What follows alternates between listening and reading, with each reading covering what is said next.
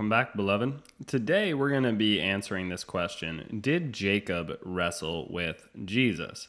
Now, Jacob was obviously born about 1800 years before Jesus was born. He also died about 1800 years before Jesus was born.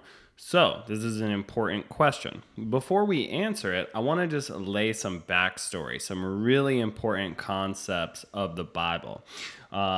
Exodus chapter 33, God is speaking with Moses, and he says, "You cannot see my face, for no man shall see me and live." And so the law of God, the word of God, does not contradict itself. God clearly tells mankind, you cannot see me and live. John talks about this in the Gospel of John. It says, "No one has seen God at any time. The only begotten Son, who is in the bosom of the Father, he has declared him." Okay, and you get into these mysteries of the Trinity. And one of these mysteries is that it's not that the Father is the Son, it's that Jesus is God. He is the Lord of the universe. And so you start to understand that he comes from all eternity. He is the eternally existent Son of God.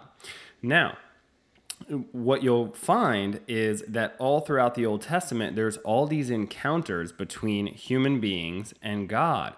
And so you begin to realize that they're always interacting when they can see him with the Son of God who declares him. Jesus reveals to us what God is. He veils the glory of God within his flesh.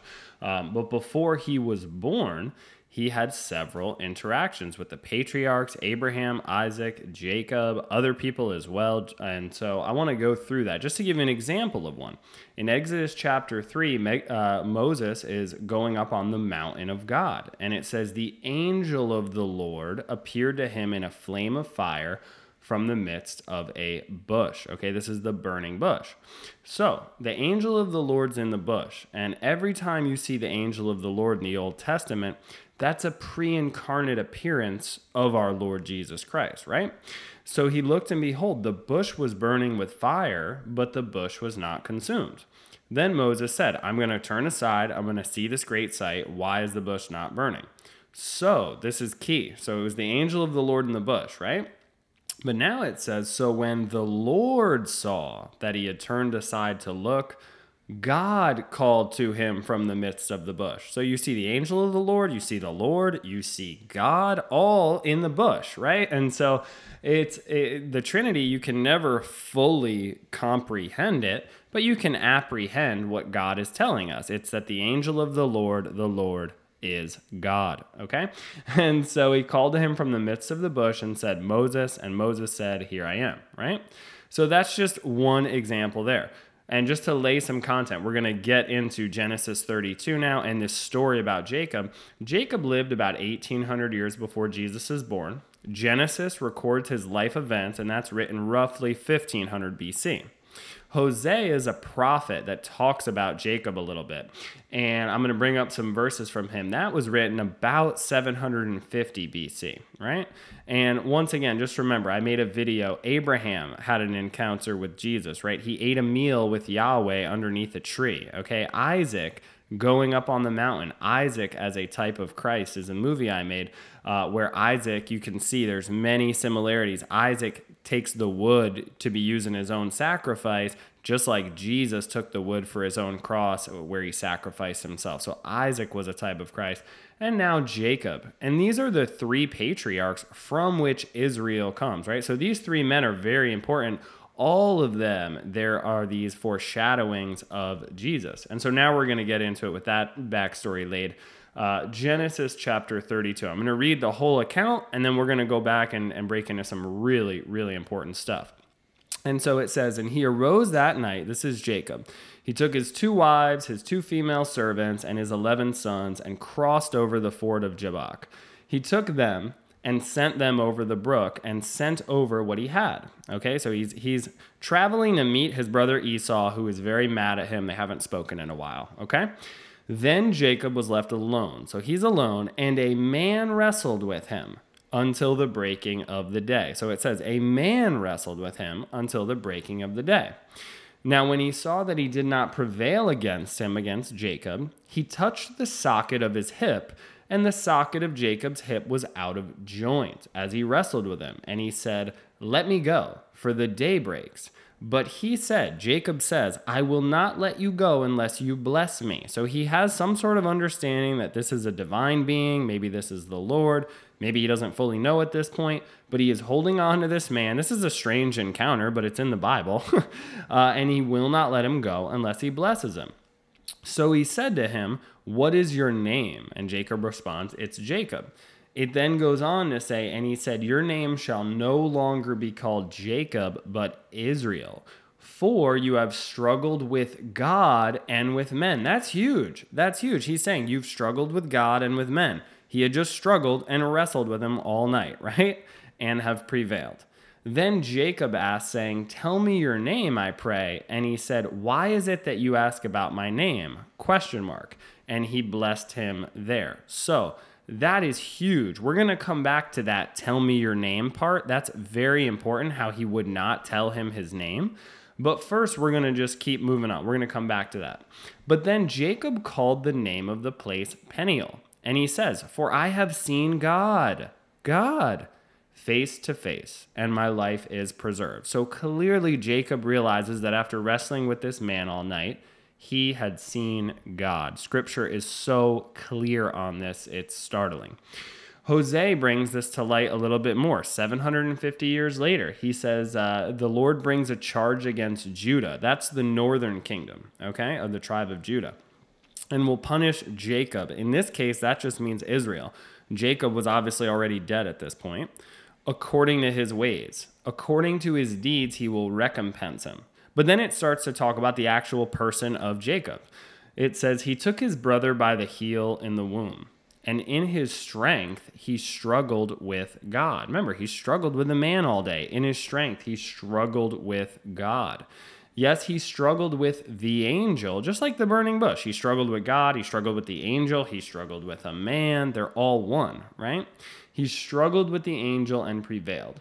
He wept and sought favor from him. He found him in Bethel, and there he spoke to us. Remember, he sought favor from him. He wanted a blessing from him. And then it says, "That is the Lord God of hosts. The Lord is his memorable name." Remember that name. He asks him his name. This is very key. "So you, by the help of your God, return. Observe mercy and justice and wait on your God continually." Hosea is saying your God is the one that wrestled with Jacob, okay? But going back to the name of the Lord, remember, Jacob asked him, "What is your name?" He will not tell him. I want to talk about the name of the Lord quite a bit. Okay, in Exodus 3:14, Moses asked the name of the Lord to tell the Hebrews. And he says, "I am who I am." And he said, "Thus you shall say to the children of Israel, I am has sent you." He just is. I am. He is the eternal one. Exodus 3:15, "Moreover, God said to Moses, thus you shall say to the children of Israel, the Lord God of your fathers, the God of Abraham, the God of Isaac, and the God of Jacob, has sent me to you. This is my name forever, and this is my memorial to all generations." Jesus says in John 8:58, Jesus said to them, "Most assuredly I say to you, before Abraham was, I am." He's claiming to be the God of Abraham, the God of Isaac, and the God of Jacob. So when Jacob says, "Tell me your name, I pray," and he said, "Why is it that you ask about my name?" ? That is super important, and I want to get into this now. There's one other encounter with the angel of the Lord, with the Lord, in the book of Judges, okay? Also written, I think, 1200 years BC or something like that, just over 1,000 years BC. And Manoah talks to the angel of the Lord, and he asks him the same question. He says, "What is your name? That when your words come to pass, we may honor you." And the angel of the Lord said to him, "Why do you ask my name?" He responded the same way to Manoah as he did to Jacob. And he says, "Why are you asking my name, seeing it is wonderful?" ? It is amazing. It is not going to be revealed right now, okay? And so this is so amazing to me, is that the Old Testament asks all these questions. And Jesus, his Gospels, and the New Testament answer them, okay? So what is the name of the Lord? And why do you ask? For it is wonderful, right? Proverbs written by King Solomon, says, "The name of the Lord is a strong tower. The righteous run to it and are safe." Jeremiah is prophesying about the name of the Lord. It's talking about the Messiah coming. It says, "In his days Judah will be saved and Israel will dwell safely."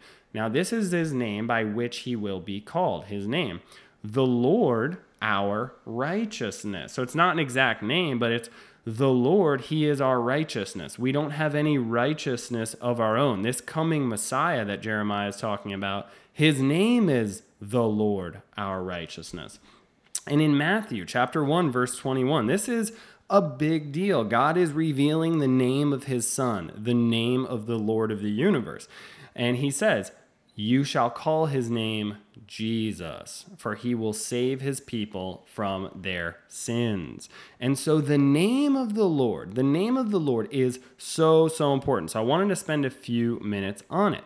I'm bringing up just the name of the Lord on Bible Hub, and literally the name Jesus means Yahweh, the Lord, is salvation, okay? God is salvation, all right? Another name for Jesus, the Christ, the anointed one, he is the divine Messiah, okay? Jesus is the Messiah. He is the eternal, pre-incarnate Word of God, okay? And so that name of the Lord is a strong tower. The righteous run to it and are safe. I've been speaking to many people lately that seem to believe in God, and they will talk about God. But when you ask them, who is your God? They do not really begin to speak about Jesus. And some of them, once you talk to them for a couple more minutes, are like, oh, okay, it is Jesus. And how well we can articulate our faith has nothing to do with our salvation. Our salvation has nothing to do with works. But I'm here to just encourage you today that unfortunately the Bible says that, the Bible does not say that belief in God saves you. No, it's belief in Jesus Christ. You must believe that Jesus is who he says he is. And we're going to talk about that in a second, okay? The name of the Lord is a strong tower. His name, okay? It's not Allah. It's not Buddha. There's no salvation for those who believe in Krishna or who follow Pope Francis, okay? The name of the Lord Jesus, that is where salvation is, okay? And so we want to be very specific.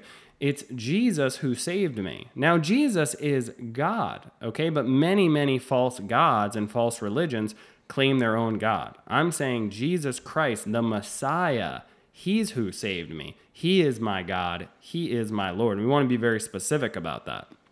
Hebrews chapter 1, I'm just going to go into this. It says, God, who at various times and in various ways spoke in time past to the fathers. Listen, God spoke through the prophets. God spoke through a burning bush. God spoke in all these different ways through the angel of the Lord, right? I'm telling you right now about some of these various ways God spoke. Okay, but then it says by the prophets, but has in these last days spoken to us by his Son. Okay, that is so key. He has spoken by his Son, Jesus, who he has appointed heir of all things, the King, okay? Through whom also he made the world, who being, this is so key, Jesus being the brightness of his glory, the brightness of God's glory, and the express image, okay, of his person, and upholding all things by the word of his power, when he had by himself, Jesus alone, purged our sins, okay? Jesus alone is the one who took our sins on the cross. He sat down at the right hand of the majesty on high. And so you see, God has spoken to us in many ways in times past. We're going over them now. Jacob clearly wrestled with Jesus, the Son of God, right? A pre-incarnate appearance. But now the gospel's been, this is thousands of years ago. So now the gospel's been recorded for us. All the prophecies, all the proofs of the Bible, God has spoken them through the prophets, and they all led to the Messiah, Jesus Christ. And so something very important, John chapter 8, Jesus is speaking to the Jews. And he says, they said, why can't we go where you're going? And he said to them, you're from beneath. I am from above. Jesus is saying, I'm God. I'm not from the earth, okay? He says, you are of this world. I am not of this world. And this is why it's so key that you know your salvation is in Jesus and Jesus alone, or it's not salvation. Therefore, I said to you that you will die in your sins. For if you do not believe that I am he, you see, that's so key. It's belief in Jesus. If you do not believe that I am he, you will die in your sins. Then they said to him, who are you? Question mark. Guys, this is so key. And I'm not trying to go outside the word of God here and provide multiple different applications. But who are you? Question mark. They're asking Jesus. And Jesus said to them, just what I have been saying to you from the beginning. So the literal interpretation, yes, Jesus had been proclaiming and doing miracles and showing them that he is the Lord.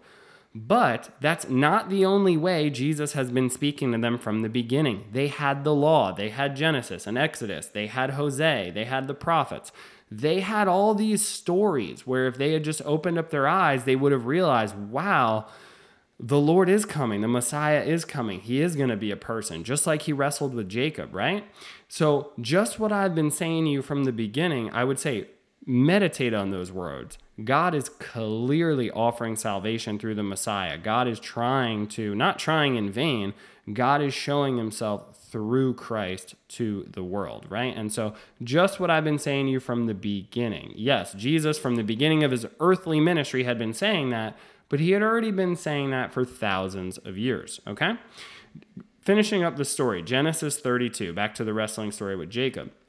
Jacob called the name of the place Peniel, for I've seen God face to face and my life is preserved. So clear. Jacob says, I've seen God face to face, my life is preserved.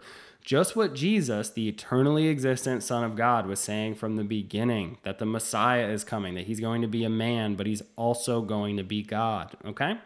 So he crossed over Penuel, the sun rose on him, and he limped on his hip. And then really important, I just wanted to bring this up. Therefore, to this day, the children of Israel do not eat the muscle that shrank. Remember, the angel of the Lord touched Jacob's hip, and so they don't eat that muscle, which is on the hip, because he touched the socket of Jacob's hip in the muscle that shrank. Now listen, to this day, if you're a very observant Jew, this is Chabad.org or Chabad.org. I'm not the best at pronouncing it. And I just highlighted a couple things in this article. It's why don't we eat the sciatic nerve? And it talks about this story. But I want you guys to open up your eyes. Unfortunately, they make the claim, it's nowhere in Scripture, that he's struggling with the angel of his brother Esau. Then they bring up the Zohar. That's like a text of some rabbi. It's not the word of God. He says that this whole thing, this is the rabbi here. I can't pronounce his name, but it's a famous rabbi. This whole thing is symbolic of man's struggle with his darker side. You see, the Bible says they speak as of the world hears them. The world understands them. It's only earthly wisdom. The Zohar teaches us that in every struggle, we are powerful. We are powerful and can overcome our evil urges if we so desire. Listen, that's not the gospel. That's not the whole point of Jacob struggling with God. There's a deeper meaning that they're just missing. And this is why Matthew says, chapter 13, the hearts of this people have grown dull. Their ears are hard of hearing and their eyes they have closed.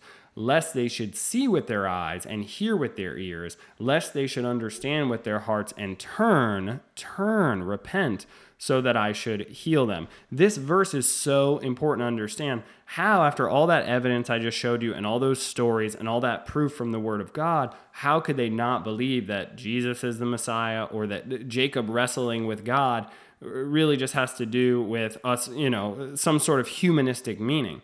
It has to do with your heart. It's not how smart you are. It's not how well educated or well read you are. It's literally your heart, okay? It's understanding the Bible is not a theological or a brain issue. It is a heart issue. Some of the simplest people on planet Earth understand the Bible so well because their hearts are soft and they're listening to God in obedience, right? They've repented, they've turned, they've gotten a new heart.